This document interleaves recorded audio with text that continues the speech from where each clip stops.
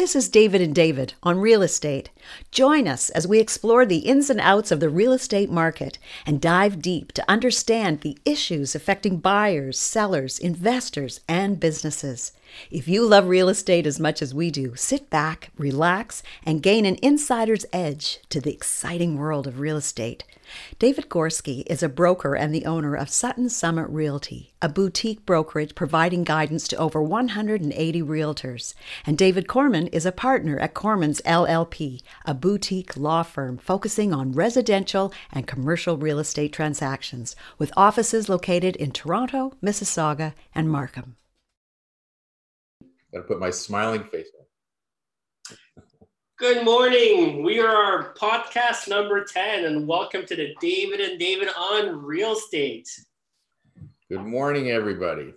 Absolutely. It's a great morning, and let's jump right into it, David. I know you were sharing with me just before we jumped on the call about the market, and you're reading a really good article. Yeah, just article, not relevant just to our local market, but just general across Canada. Like there's been a real cooling trend or a slowdown in the market. They're saying, 80% of the markets across Canada have really cooled off in the last 2 months. So, and not to become bad markets or anything like that, still very good markets in any year, Right. Still active markets. But off that peak that it was on, off that frenzy that it was on, that we've talked about in previous podcasts with the multi-offer bidding and the continued pushing up of prices. So it hasn't been felt so much on the price side yet because the prices are still high, which is a bit of a carryover because prices get pushed up from biddings, and all of a sudden everybody thinks that that's what their house is worth in the open market, which may or may not be true. But so we'll see what people get. But there's definitely been a bit of a slowdown to the market over the last 2 months. Yeah, no, I absolutely. You're hearing that with your agents, I'm sure, too. Yeah, I mean, we've been talking about it since I think the first podcast that we recorded, right? I've been saying that we're dropping off from the high, right? But it's all still very relative to what we're really comparing to. So when we're comparing to the absolute peak that we were at in the middle of March of 2021, we are coming off that peak. But if we compare to, a seller's market, we're still in a very strong seller's market. When you look at the absorption rates, when you look at, the list to sell ratio, the market is still very, very strong, but it is definitely coming off the high that was in the middle of March of 2021. And as you mentioned before we jumped on the call, that prices are still not really affected too much, especially when you look at the median and the average price. It's still holding very much at record high levels. Right. And the other point that you and I already discussed before, and the article mentioned it too, is you can't look at May 2020 as a comparison to May 2021. It was an aberration right in the middle of COVID. People weren't sure, which end was up and where things were going. So anybody analyzing these things, goes back to prior years and see what trends are. Because, normally, April, May, June, everything is ramping up. June's usually a really active month. And, and generally a lot of people would take time off in the summer months and we would see a natural cool down. This year, who knows how that's going to be. Are people, taking vacations, or, people are just happy to get out of their house to go to an outdoor patio somewhere because that's a brand new thing to do this week. So are people really going to be taking holidays like they would? Are the agents be taking holidays? Are people putting their house up and take holidays? I think a lot of that are sort of unknowns this year. So the market might continue to be strong through the summer. I think the trends are definitely changing. Historically, the trend was always that we saw a big slowdown in the summertime, just people going up to the cottage, people enjoying the nice weather, people really getting outside in a big way. We tend to have a really long winter in Canada, so I think people really get weather happy, which is phenomenal. I think the trend we're going to see this year is cottage properties are going to continue going up in value It's absolutely amazing how many customers and even business partners that I work with personally have called my office in the last few weeks, and they're really jumping on the cottage bandwagon in a huge way. And I think that trend is going to continue moving up. People have been spending a lot of time in their homes more than ever. They're not traveling, and they really want to get out there in a big way. And they love the Canadian outdoors. It's great. Like Muskoka is beautiful. The Kawartha Lakes is beautiful. Peterborough is gorgeous. There's so much to do. There's so much to see.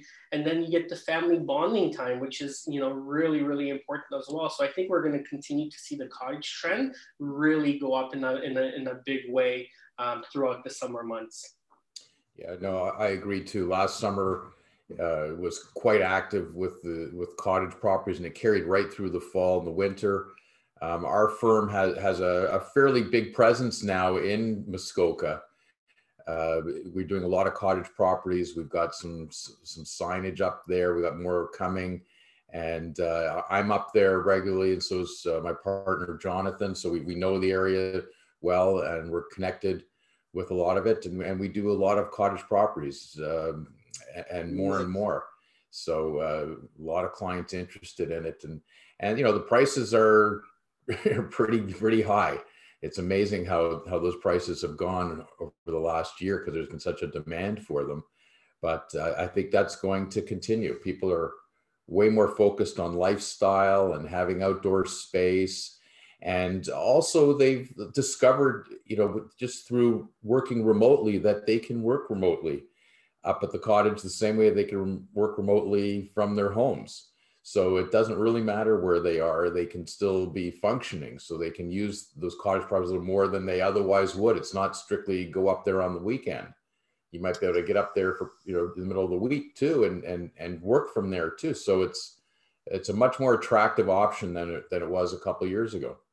Absolutely. And there's certain cottage properties or neighborhoods that are less than 2 hours away from the city. There's a lot of choice and variety. Certain Kawartha Lakes are a lot closer than Muskoka. So, don't think that you have to drive 5-6 hours to find the right cottage property, because if you have the right agent and the right guidance, their cottage properties are a lot closer to the GTA than heading up to 400. And there's a lot of different variety. There's some great places on Lake Erie. There's some great places just north of Oshawa.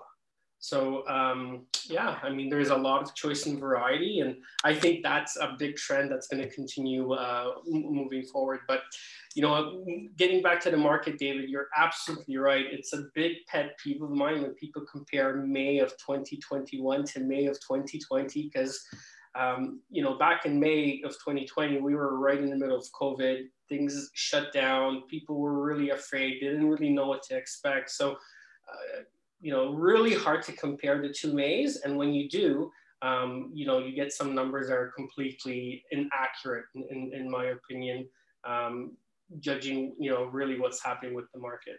Yeah. And this year, May was quite a busy month for real estate. We in our firm, we had a very busy May and an extremely busy June that we're in the middle of right now. I don't think we've ever closed more transactions in a month than we will this month of June. Amazing. But I definitely feel a softening in our volumes a little bit for July and August. I think they'll still be very busy, no question about it, and we'll probably still be above last year's numbers. But we've talked about this in our podcast before, we lag behind you. The real estate agents are busy in April and May, and that translates into closings for us for June and July. So we're always lagging a little behind you because of the closing date. So just because of the cycle of the transaction. Yeah. So busy June for us means that you were busy in April and May and vice versa. So we always follow the trends that way, but definitely a bit of a slowdown, but slowing down only to become a really, really good active market. Like, at some point it's going to come off a peak. So we're just feeling that a little bit, but a lot of people out there interested still buying properties and looking to to change their surroundings. So, so we're happy with that. It's, you know, we at our firm, you know, it's not about purchase prices ever. We never, you know, look at that. You know, we see that because we're seeing that, oh, you bought this property 3 years ago for $1 million and now you're selling it for $1.6 million. Like, you know, wow, good for you. Right. But to us, it's still one transaction. So we're focused on it just being a transaction, but we see the market trends as well. You guys in your side of our industry are focused more on price.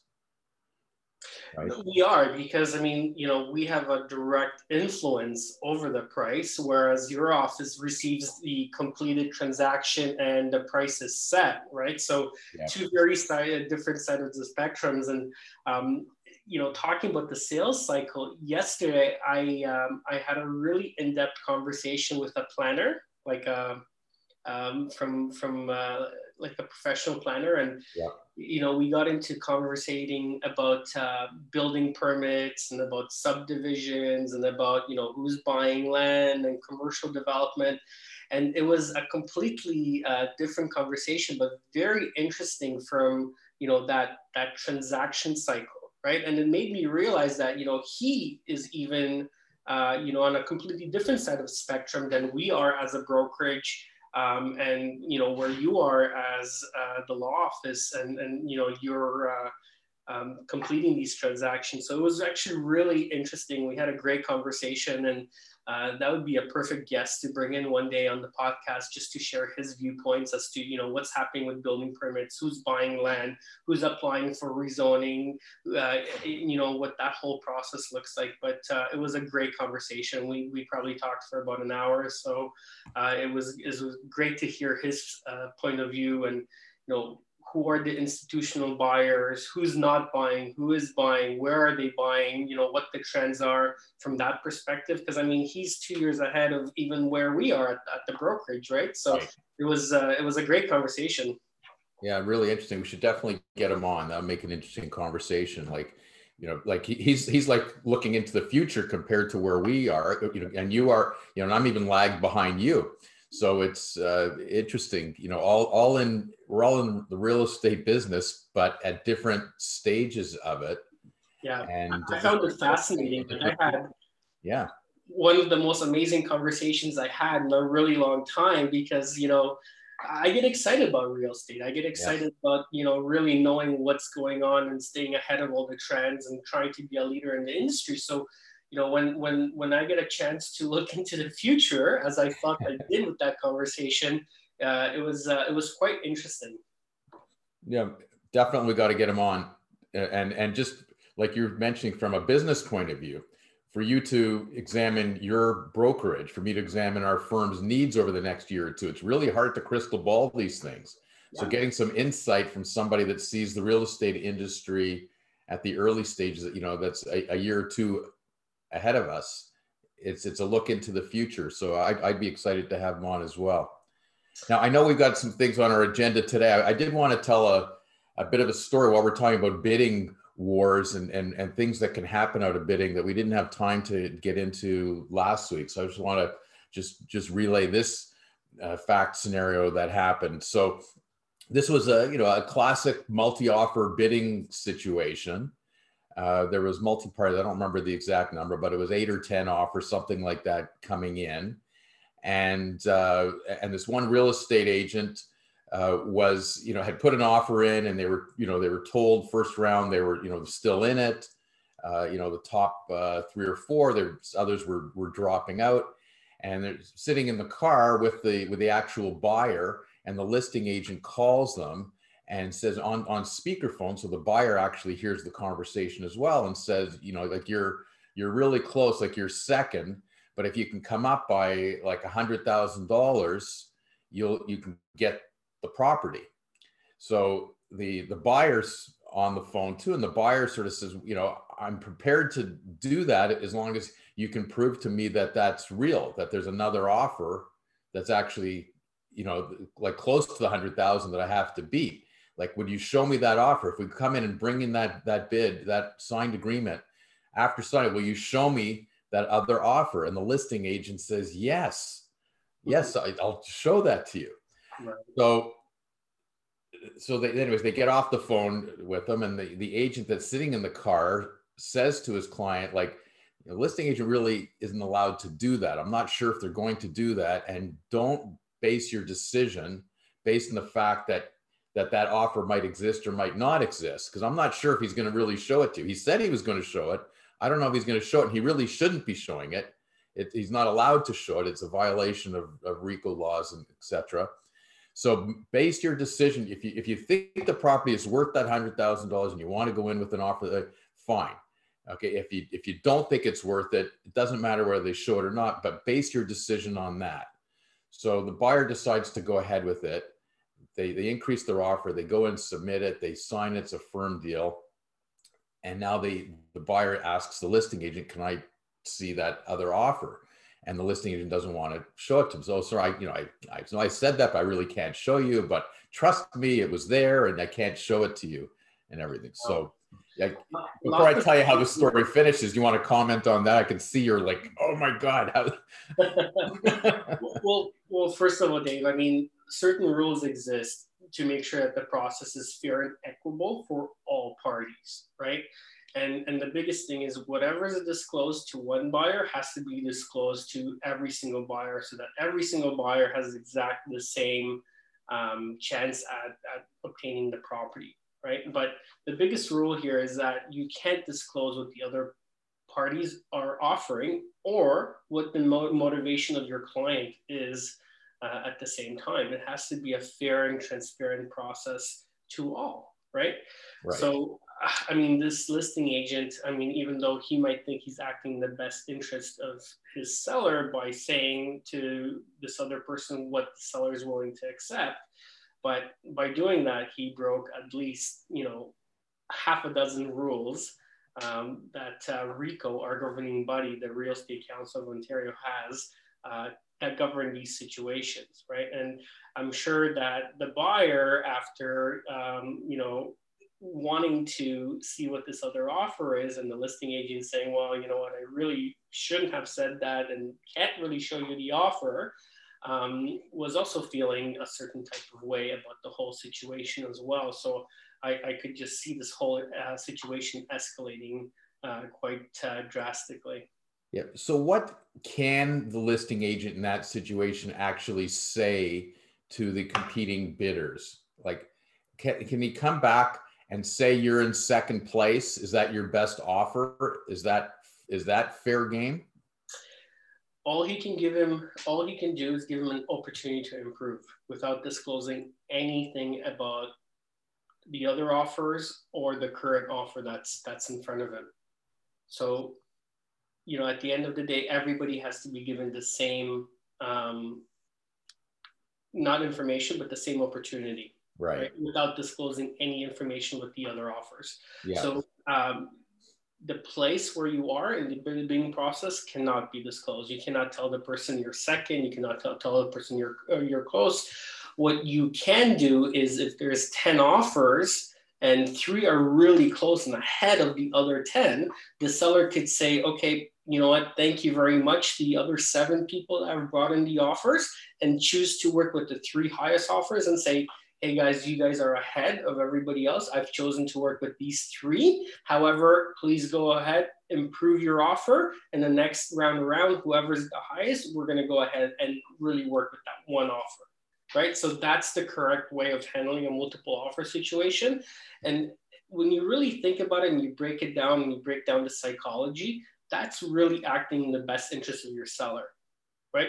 Giving a number to a buyer that they have to meet, even though it might seem like a good option at the time, you might get 2 people who go over that number, right? If you fail to give that number in the first place.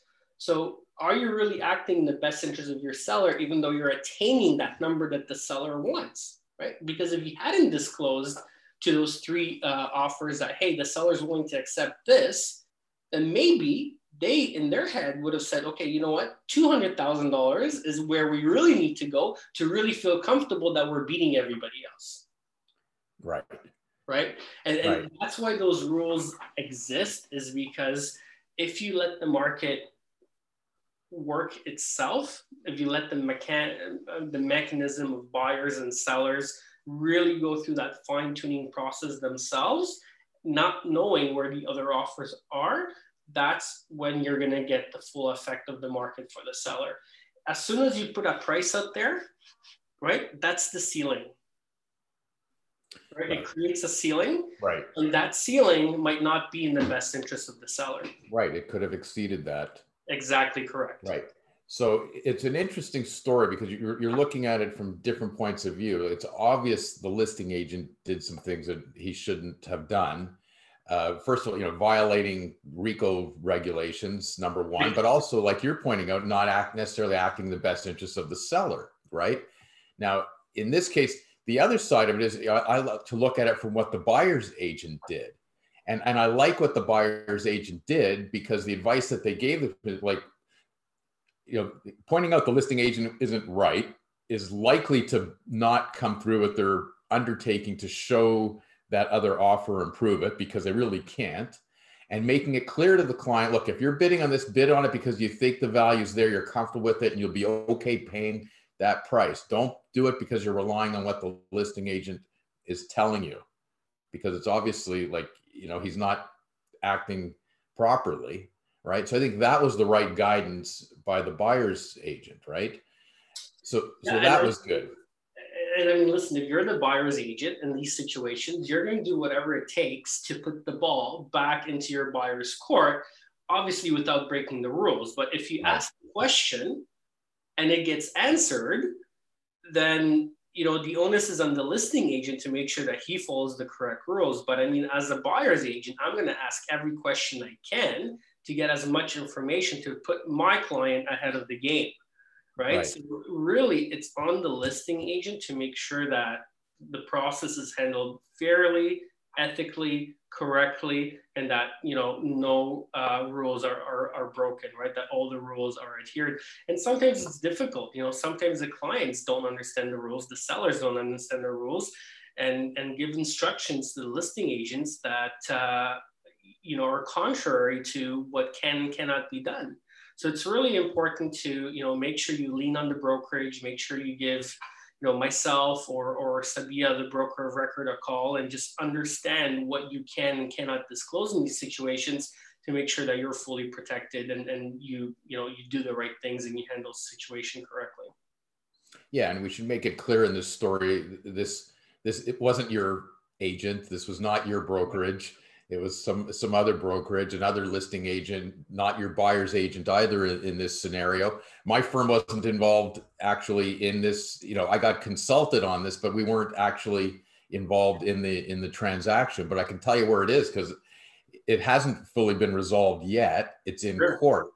But what happened was the buyer did not want to go ahead and close the deal because the buyer was ultimately not making their decision based on what the property was worth, but was relying on the fact that the agent was telling them a bunch of bullshit and wasn't comfortable and think they overpaid by $100,000. So decided not to close the transaction. So right now there is litigation involved, but it's the buyer that's being sued by the seller. I see. Okay. The buyers hasn't been able to get their deposit money back.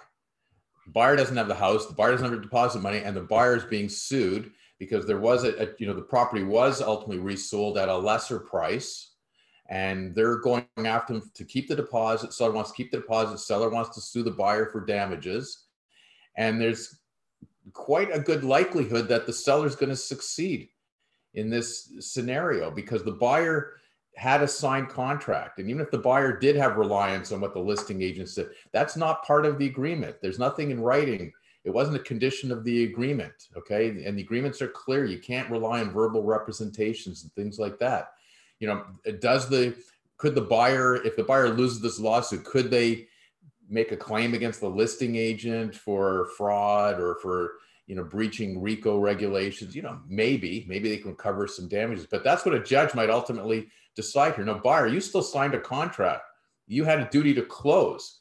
If you think you were wronged by the seller, by the seller's agent, you could always, close your transaction, sue them for damages if you think you overpaid because of their misrepresentation, but you still have a duty to close. And buyer chose not to, so the seller's suing the buyer, and the buyer's on the defensive. The buyer doesn't have the deposit, buyer doesn't have the property. Yeah.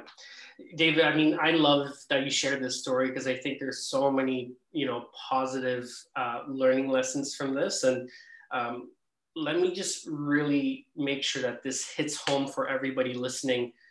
When the market starts dropping, right, you are under scrutiny as a real estate professional for everything you did in that transaction. You have to do everything by the book all the time, because you just never know when the market goes like this or when the market goes like this, right? Right. And when it does, those transactions are pending, meaning that there is a firm and binding agreement, but the transaction hasn't closed. There's going to be one side of the story that feels wronged in one way or another. And the actions of both real estate professionals are really going to come under scrutiny, right? And this is no exception. If the market was going the other way and the market was going up, trust me, the buyer would have zero issues with the listing agent telling him that, there's another offer and he needs to go up by 100,000. He'd be happy as a kite, But exactly. the market is trending downwards. He's using any technicality he can to renege on the transaction, not close, and essentially not overpay in the current market for that property, right? So really important, if you're a real estate professional, doesn't matter what environment you're in, make sure you follow all the rules, because they will save you and your clients from a lot of headaches, right? Right. And that's the most important thing I can really impress on everybody, is the rules are there to protect everybody, all parties in a transaction. So really important. You might think that you're acting in the best interest of the seller by making certain statements or making certain disclosures or making certain pushes, but you are not, because ultimately, look at the situation that the seller's involved now. The transaction hasn't closed. They had to resell the house at a lower price. They had to hire a litigation lawyer. They had to sue the buyer. I'm sure the listing agent feels bad. I'm sure the buyer agent feels bad. I'm sure the buyer feels a certain way. And it's all because, the rules were not followed. Right. And as a professional in the industry, you got to be very careful to protect your own back too, in how you handle it. And even though it's clear in an agreement of purchase and sale that everything has to be in writing and you're not allowed to rely on verbal representations, et cetera, and we've talked about this in previous podcasts, it brings us back to that notion of acting in good faith or acting in bad faith.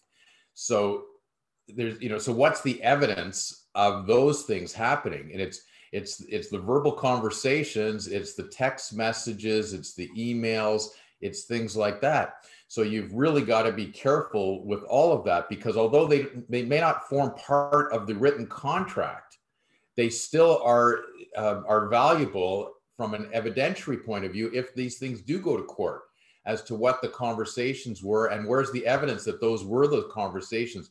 Did you follow up with an email? Was there a text message exchange? So as a real estate agent, you got to keep these text messages around. They're very valuable later. Even in this situation with the buyer's agent in the car, from the buyer's agent, it appears to have said all the right things to the client, like don't rely on the listing agent to actually produce that other offer. They can't do that, right? But did that buyer's agent confirm that in writing to the buyer, or send a text to the buyer or an email to the buyer? Was it just a verbal conversation? Because it's really easy for a buyer to say, oh, I don't remember you ever saying anything like that to me. I didn't get proper advice from the buyer's agent. You shouldn't have let me go in with that offer. You didn't give me proper guidance and advice. And the buyer's agent said, no, I don't remember that conversation we had. And I said, that was wrong, and he's probably not going to produce that offer. And buyers somehow will conveniently forget that conversation may have taken place. Yep. So you got to be careful as an agent too, to make notes or to record things, confirm things in a text message, an email, and that stuff is all relevant. It doesn't necessarily form part of the agreement of purchase and sale, but if things really go off the rails and it goes to court, all of those type of things become really relevant. It should be a standard practice for all realtors to make notes in a file. You know, simple things, anything out of character, conversations that you have, you know, even explaining an agreement of purchase and sale in plain language, if that was done and you actually sat down and did it with your client, make a note of it, make the time and date, right? And this is a habit that courts are going to look at. If you get into trouble and you get called in front of a judge and you can prove and document, you know, in the last 10 files that you did that, you know, this is a standard practice that you do with all your clients, that's going to go in your favor in a situation. So the more documentation you can have per file, the better. It's something that we really encourage all our realtors at Sutton Summit to do. It's a good practice. We actually created buyer and seller packages for our agents that include easy to read plain language APSs and buyer agency agreements. And I encourage all my agents to actually review an APS with their clients ahead of time, so that when the time comes to present an offer, the seller is aware, is familiar, understands the language, and knows what that process looks like ahead of time, right? A lot of the times when you find the perfect house and you're in a multiple offer situation, or you're excited and, you know, you're going through the emotional process of buying the property, a lot harder to really pay attention and understand the fine print when you're going through those through that emotional process. It's a lot easier to do it up ahead of time and really learn and understand before you get out there to the market and start looking at properties. So it's something we really encourage all our realtors to go through their clients up ahead of time and go through that plain language APS, that plain language buyer representation agreement, just so you get that over and done with and get that out of the way before you go out and look at houses. Yeah, and that's great advice and the right advice in my humble opinion too. Like they have to understand, you know, like you and I are in the business, we're seeing agreements all the time, we're dealing with it all the time. Right. And I always remind my staff about that, you know, but when you're a buyer or a seller, like it's only so many transactions in a lifetime that they're dealing with. Yeah. And there can be so much time between these transactions that the process is completely different. Yeah. Like it's amazing how the process, you know, we think they're all the same, but you look at how we did deals 5 years ago and how we're doing them today. It's different on so many levels. There's always an evolution in these processes. And now you've got people coming off, you know, these bidding situations. So not only do they understand the agreement of purchase and sale and what they're signing and the listing agreement and having all that explained to them, but they have to understand the process of going through these bids. And that's one of the reasons why there's been this drop off in markets across Canada. It's just buyer fatigue, because people are just experiencing, you know, the losing on these bidding wars. And, you know, and a good agent, before they go to the first one, is going to be going through that process with them, saying, hey, look, we're going to be a multi-offer situation. And if you're looking at these type of properties, every one we're going to go to right now might be a multi-offer situation. You might lose 4 or 5 times before you succeed. So you got to be prepared to do that. Here's the process. We might put in the best offer, you know, really analyze the price, push it right up to the limit, and we still might lose, right? Because someone might outbid us. That's just the market. So you have to go through that process of explaining the process itself to a buyer and manage their expectations, right? 100%. You know, you're dealing with emotions. You're dealing with people's biggest investment.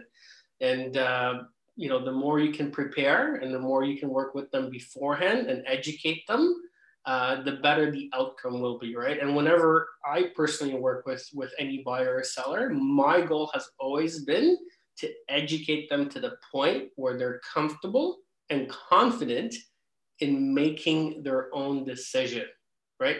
I never want to make the decision for them. I just want to make sure that I give them all the right information and tools so they can make the best decisions for them and feel comfortable and confident doing that, right?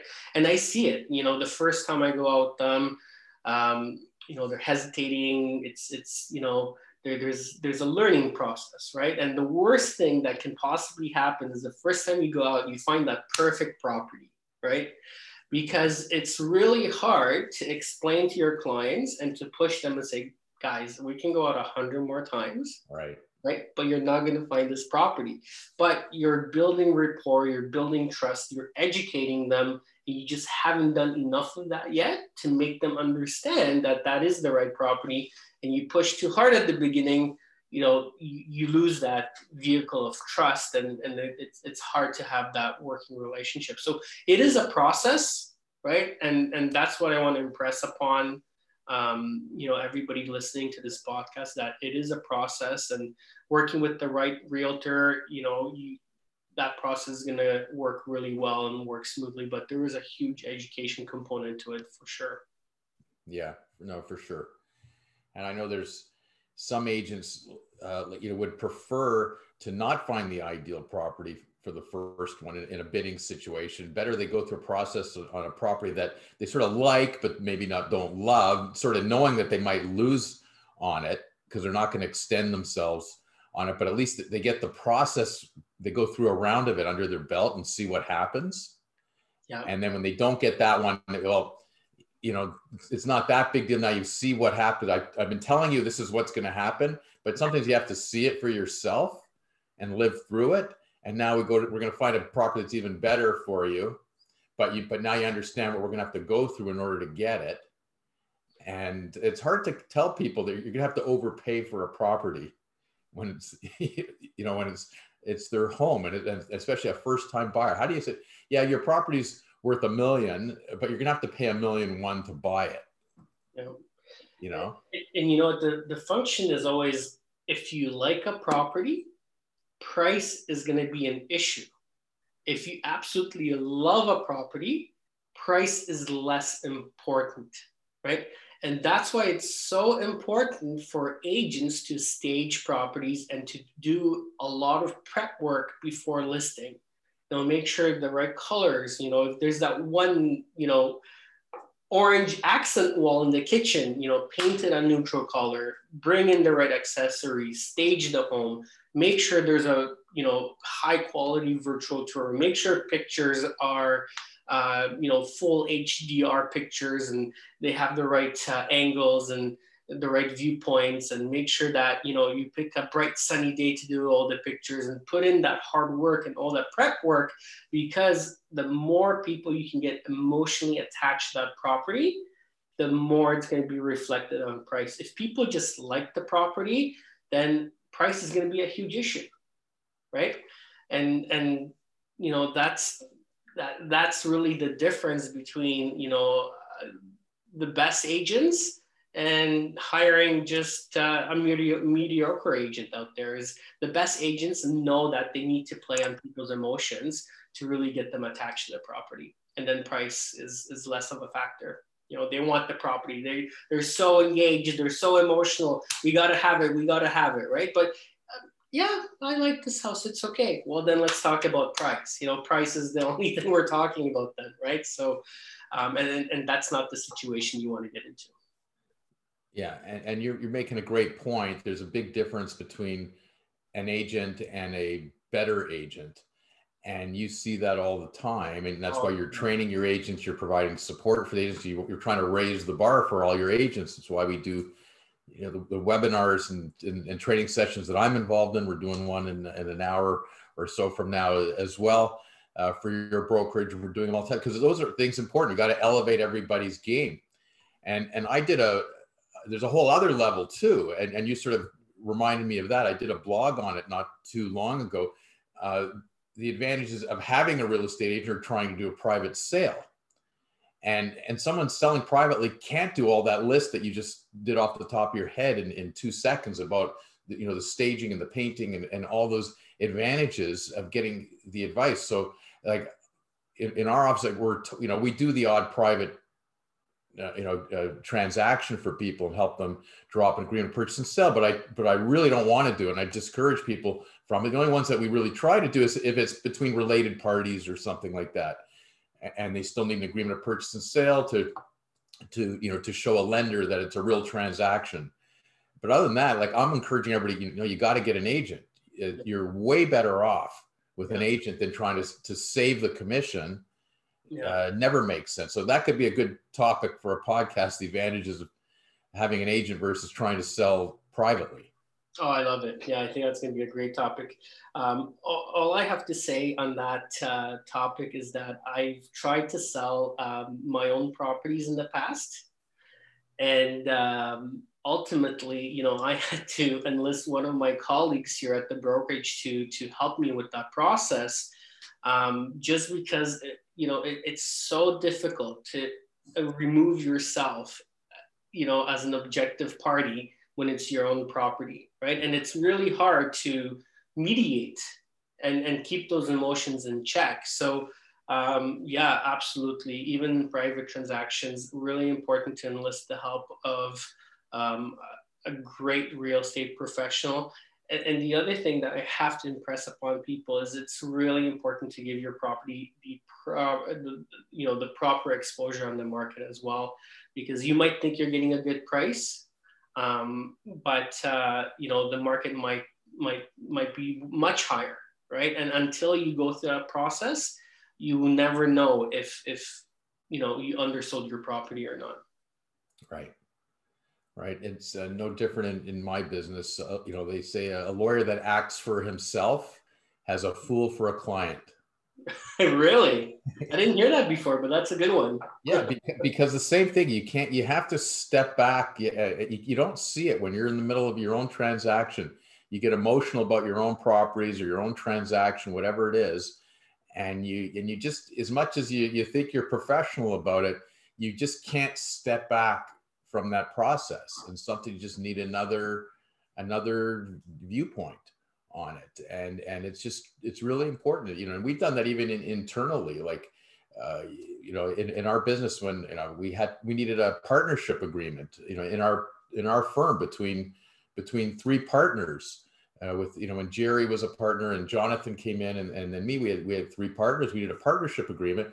So all three of us are capable of drafting a partnership agreement. We do it for other people all the time, but we decided it's really in our collective interest to bring in another lawyer to do the drafting and get our comments and do it through him, because we all come from a slightly different viewpoint. Wow, interesting. And so you draft based on that viewpoint too, and you don't always see it from someone else's point of view. And we said, we're better served by paying someone else to do what we all can do professionally for other people. Right? You guys have done my partnership agreement, right? So I could do that, but it didn't make sense for us to take carriage of and draft on our own, because we're not all coming from the same point of view. Sometimes maybe he'll see something that we don't, and there were points along the way where it was, I think it was very good. I think it pushed the process. We got it done way faster, and I think it was more professional doing it that way, and having somebody independent look at it.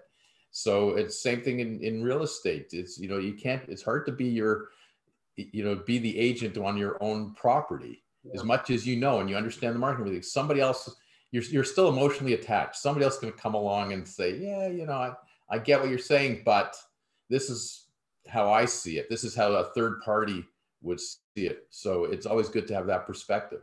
I can't wait to peel back the layers on that one, because that's a great topic. And I think we can go really in depth and talk about a lot of different aspects there. And I think it's going to be really important for the public to hear that point of view, and to hear some of the, even some of the legalities that exist when you're representing yourself, and some of the trouble you can get into as well from a legal point of view. So I think that's a great topic, David. I can't wait to peel back the layers and get more into it.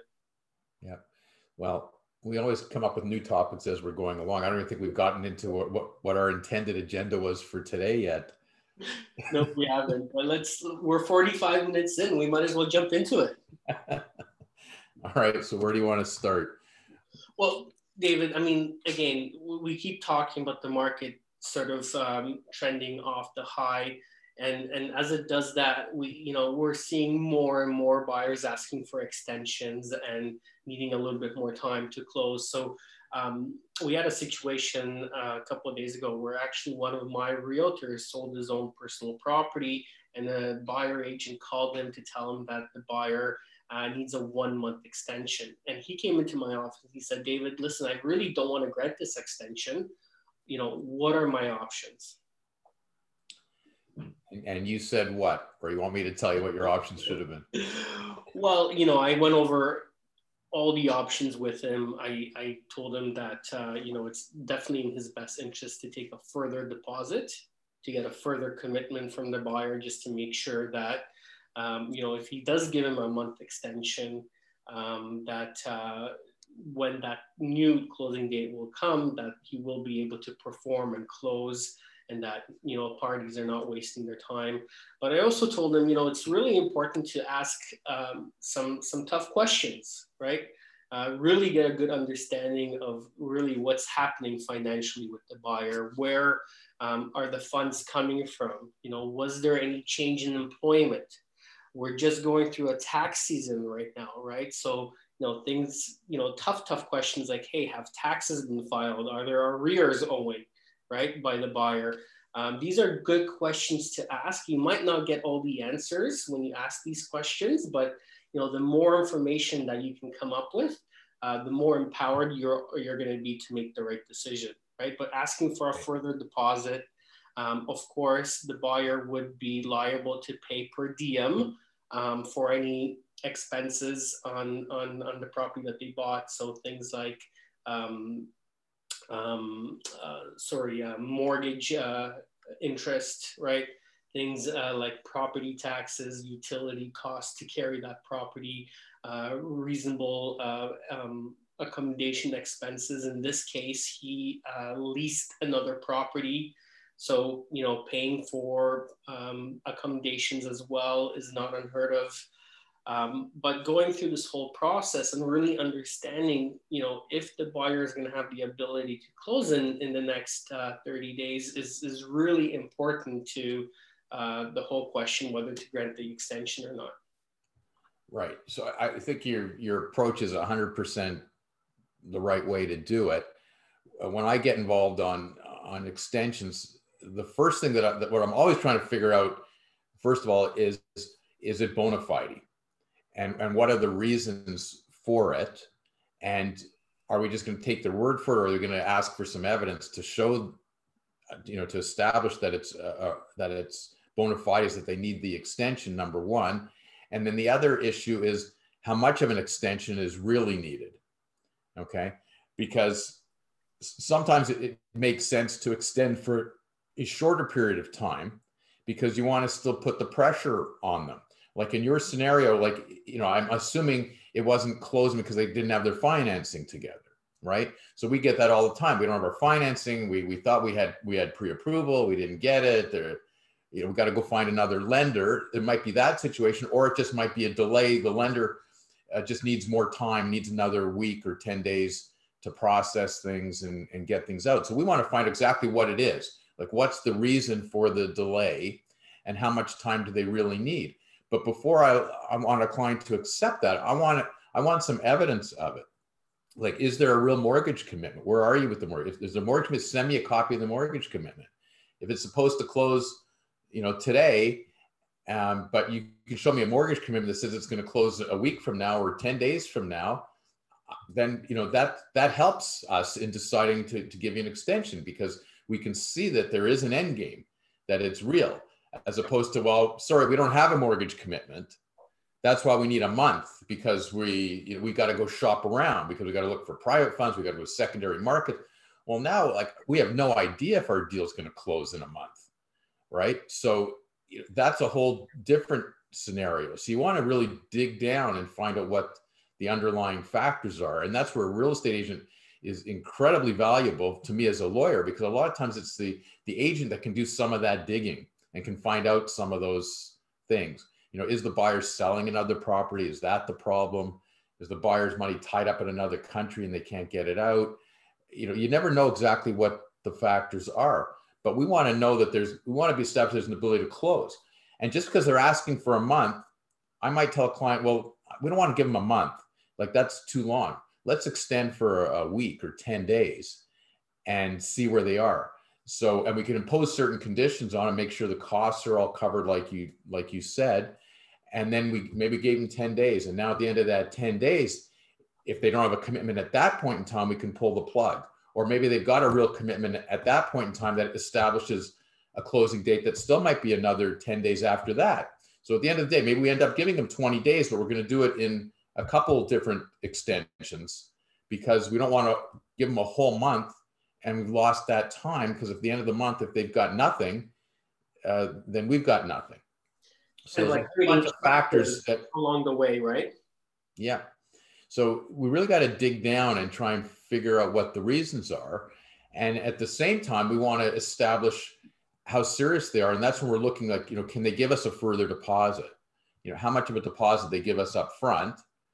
Can they give us a further deposit? Are they prepared to make that a non-refundable deposit? Are they prepared to allow us to give that money to the seller right now? Okay.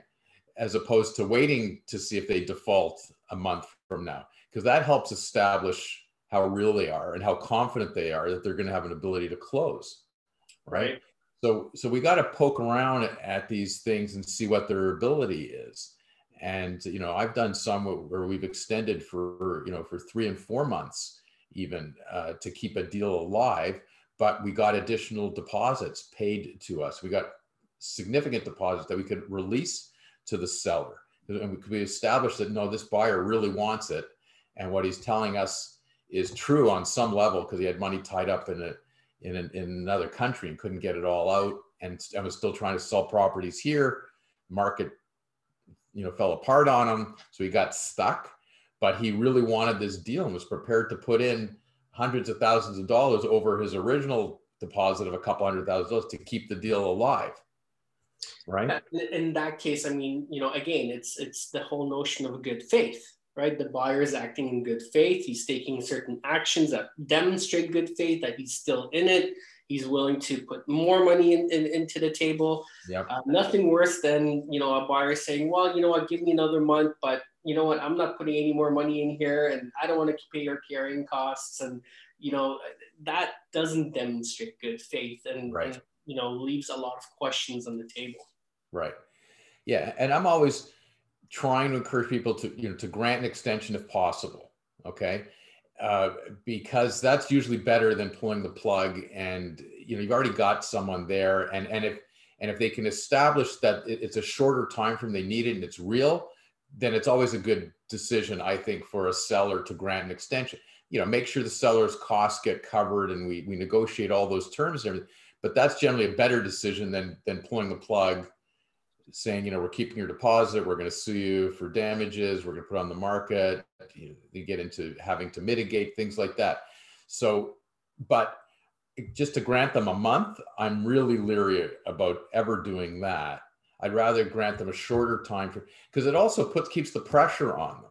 If you tell people, oh, you got another month, sometimes they'll do nothing for 3 weeks. And then the last week they're trying to get their act together and they say, oh, sorry, we're so close, but we need another week. Right. So I'd rather put the pressure. No, we're only going to give you a week, or we're going to give you 10 days. Let's see where you are at the end of the 10 days, because we have the right to pull the plug on you then, or we have the right to negotiate a further extension, and maybe we'll extend for another week or maybe another 10 days at that point in time, but we can keep looking at it. So I'd rather do the shorter extension, because you want to drill down and see how real they are. What progress did you make in the last week? If you give them too much time, nothing gets done. Yeah, totally agree. And if it goes to litigation, the seller can also demonstrate that they've acted in good faith every step of the way. They gave them a further extension. Yeah, we're trying to cooperate. They're trying to cooperate. They're trying to work with the buyer. They're trying to take certain actions and create certain checkpoints along the way to make sure that the transaction is moving. But every single point, the buyer says no, no, no, no, no. Well, now the seller has a much stronger case as well. Right. And you're always analyzing, with the advice of the real estate agent, what the market conditions are. Like, it's really valuable for me to know as a lawyer when I'm trying to negotiate these extensions, if the agents tell me, oh, the market just dropped. And we had that scenario in one property. We were selling a property I think it was a $5.5 million sale. And they're asking for extensions. And the market really draws it to the agent. Like if we do pull the plug, we got a $250,000 deposit, we can keep that, okay, and go back to the market. But what are we going to sell for? And the agent says, yeah, 4.8 to 5. Okay, so really, we know we're not going to recover everything. So let's say we sell for 4.8, and they keep the $250,000 deposit. So they got, just over 5 million, but they had a transaction, can they recover the other 500,000 from the buyer? So you got to analyze that point of view too. You'd be looking at it completely different if the agent said, yeah, we sold it for, for 5.5 million, but the market's going up. And if we go back in the market right now, we might get 5.6 or 5.7. So right. Your thinking changes a little bit. Yeah. Okay. The position changes as well. And the position changes completely. Changes as well. Yeah. Your position changes completely. So, and then we talked about that one last week, where we had a lawyer telling your client, like, they need an extension for a day or two with a mortgage commitment. The lender just needed a couple of days, and the seller's lawyer said, nope, don't give him an extension because the agent says you can sell the property for $100,000 more. So don't grant them an extension. Like, that's just the wrong position to take in those circumstances, right? So, that's where lawyers and real estate agents have to work together to understand it, because you guys have information that I'm not privy to, and market conditions change really fast, and it changes on a particular property really fast. It's not always the global trends that we're talking about. It's just, a house in this market, like nobody, there isn't, there's no action there. No one's looking. It's a tough sale, I want to know that from the agent. Is it going to be, if we put it back in the market, is it going to be sitting there potentially for months? Yeah. Right. Yeah. Great example of that is also condo markets, because each building is kind of like a micro market in and of itself, right? So if there's a condo listing in a building and you're the only comparable and for sale, well, the market's going to do something else. But if there's 14 other units, 8 of which are identical to you, right, then you're really only competing on price, and that changes things on the micro level significantly as well. So absolutely right, David. And what the market is doing really dictates, what approach your office takes. And that's why we like working with you as closely as we do. And our relationship is really important. Well, I always appreciate that compliment. It's a two-way street. It goes both ways. But working with an agent and being comfortable with an agent, from a lawyer's point of view, is really important too, because we've had situations, with these extension requests when things start to go off the rail. And sometimes it's because, well, let's say it's not financing. Let's say seller hasn't been able to sell their property yet. Okay. So I would like the agent on our side to go in, not the seller, the buyer hasn't sold their property yet.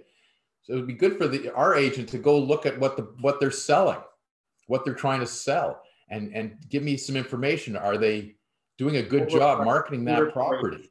What's the competition like in for that type of house in that neighborhood? Right. It's invaluable data that right.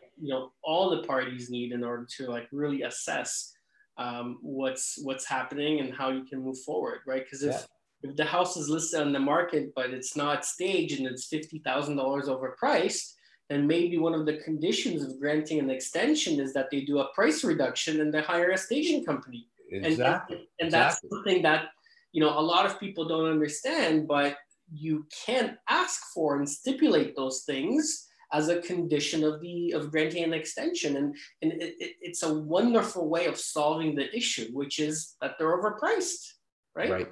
Right. So it's not enough for us to be told, oh, we can't close because we haven't sold our property yet. Like, that's not enough information. We got to dig down and look, why haven't they sold that property? Maybe our agent can help them sell that property. Maybe they know someone that would buy that property. Maybe somebody in their brokerage, they can give it some exposure in your own brokerage to say, hey, take a look at this property. Here's a property that came across, the seller's motivated to sell. Get your clients out there, right? You can be helping on that side, or looking at, how their listing actually is. Are they doing a really lousy job trying to market this property and get top dollar when it's not worth it? And if we know that, and they're not going to change it, that will make us, less, more reluctant to not grant an extension, because we think that, yeah, they're not likely to sell this property if they keep marketing the way they are. So an agent's job is never finished just because you got an agreement of purchase and sales signed. Sometimes you're called into duty to right till your transaction closes. You never know where you're going to be needed to help, analyze and get involved in the situation. So, that's important for agents to know. Yeah, and two heads are better than one. And we always foster a team environment when solving solutions. And I think that's the biggest thing is, if there is a difficult situation, then come together and let's solve the issue together, right? And figuring out these extensions, figuring out what's really happening here, understanding the full story, clear communication, asking the right questions, and then working together to find a meaningful solution that works for everybody is the right approach. Yep. And getting another set of eyes on it. Sometimes, we get so involved in transactions that we're in the middle of. And just like we talk about, if it was our own transaction, sometimes you need a third party to look at it and say, because you get emotionally involved at some point. So it's always good to get somebody else's viewpoint. And that's why it's important for agents to have someone like you to go to have a broker, to go to experienced broker to consult with you or Sabia or something and get another viewpoint and some guidance on it. And for you to sit down and take a look at it and say, well, you may have missed this, or have you thought about that? Or I just saw something else come across that might be a comparable that you really should look at and convince your client. But so it's always good to have that team approach and let other people get involved. Yeah, absolutely. And it's no different in your office than it is in my office, right? I mean, I know if a complex legal issue comes up, then, you have multiple lawyers, multiple associates look at it. Everybody has a different level of experience. Everybody can draw on that experience as well. And sometimes different viewpoints really, help and make a big difference. Right. And that's why in our firm, like we have weekly lawyer meetings and we don't have an agenda established in advance. If sometimes anybody that has a topic or something you want to raise, but part of it is like, did anybody have anything interesting that happened this week? Right. To discuss. And we got something yesterday, so I was dealing with one of our lawyers on it. I said, okay, let's make sure we bring this up at our Thursday lawyers meeting, because it's a great discussion point. Sometimes we need to consult with each other right when we're in the middle of a deal and get another viewpoint. Anybody's dealt with something like this before and it helps. But if not, sometimes it's just good to just kick it around at a weekly meeting and just get a different viewpoint. And it's not always, I'm the senior lawyer. It's not my expertise. It's not always Jonathan's expertise. It's, we learn from our associate lawyers as well. But, they're in the trenches. They see things. They're looking at stuff, and we learn that we don't always have the right answers, but we know how to try and figure out the right answers. And sometimes the collective wisdom is better than the individual wisdom. Yeah, and even your clerks. I mean, I remember when we were closing on the commercial transaction, and dealing with one of your clerks, and she came up with a great solution for us as well. So I mean, it's definitely the whole team environment, and right. Everybody's part of that team environment as well, which is great. Right, and that's we've talked about in recent weeks, and we talk about leadership and mentoring and stuff like that. And it's the type of atmosphere that we're fostering in our law firm. It's the type of atmosphere you're fostering in your brokerage, where we need that team approach. I think everybody's better served when you're open to ideas and comments and suggestions, and from every level of the people working in your brokerage and in my firm. Everybody sees things from a bit of a different viewpoint. And you need everybody's input, and I think that's really important. Absolutely. Well, David, I think, we've gone over an hour. We always get so emotional and so passionate about the topic of real estate. It's always great to have these conversations, but I think we're going to wrap it up there. And I know next week we're going to be talking about rental items. So that's a really interesting topic as well. And it's an important topic to discuss for a lot of reasons. So I'm definitely looking forward to that. All right. It'll be a good discussion as always. And there'll be some carryover from this week's that we didn't get to. I'm sure we'll talk a little about mitigation and things like that too. But anyways, no shortage of topics. Look forward to next week, David. Always great to see you and be with you. Likewise. Stay safe, everybody. Enjoy the beautiful weather outdoors, and join us next week for a great topic as always. Okay, take care.